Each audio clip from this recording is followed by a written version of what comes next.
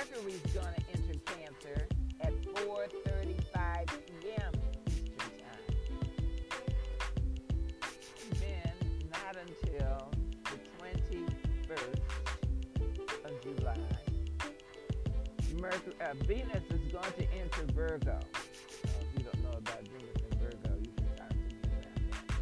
It's a difficult place for Virgo to be. Venus and Virgo is in its detriment.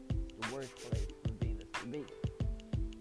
And then the sun's going to enter Leo on the 22nd at 10:26 a.m.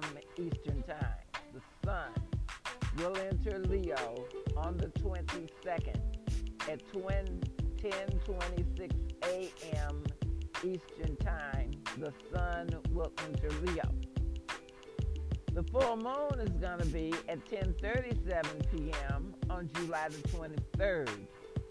The full moon, so let's see. The sun is going to be in Leo, and the full moon is early, so that full moon will be in Aquarius. So the full moon will be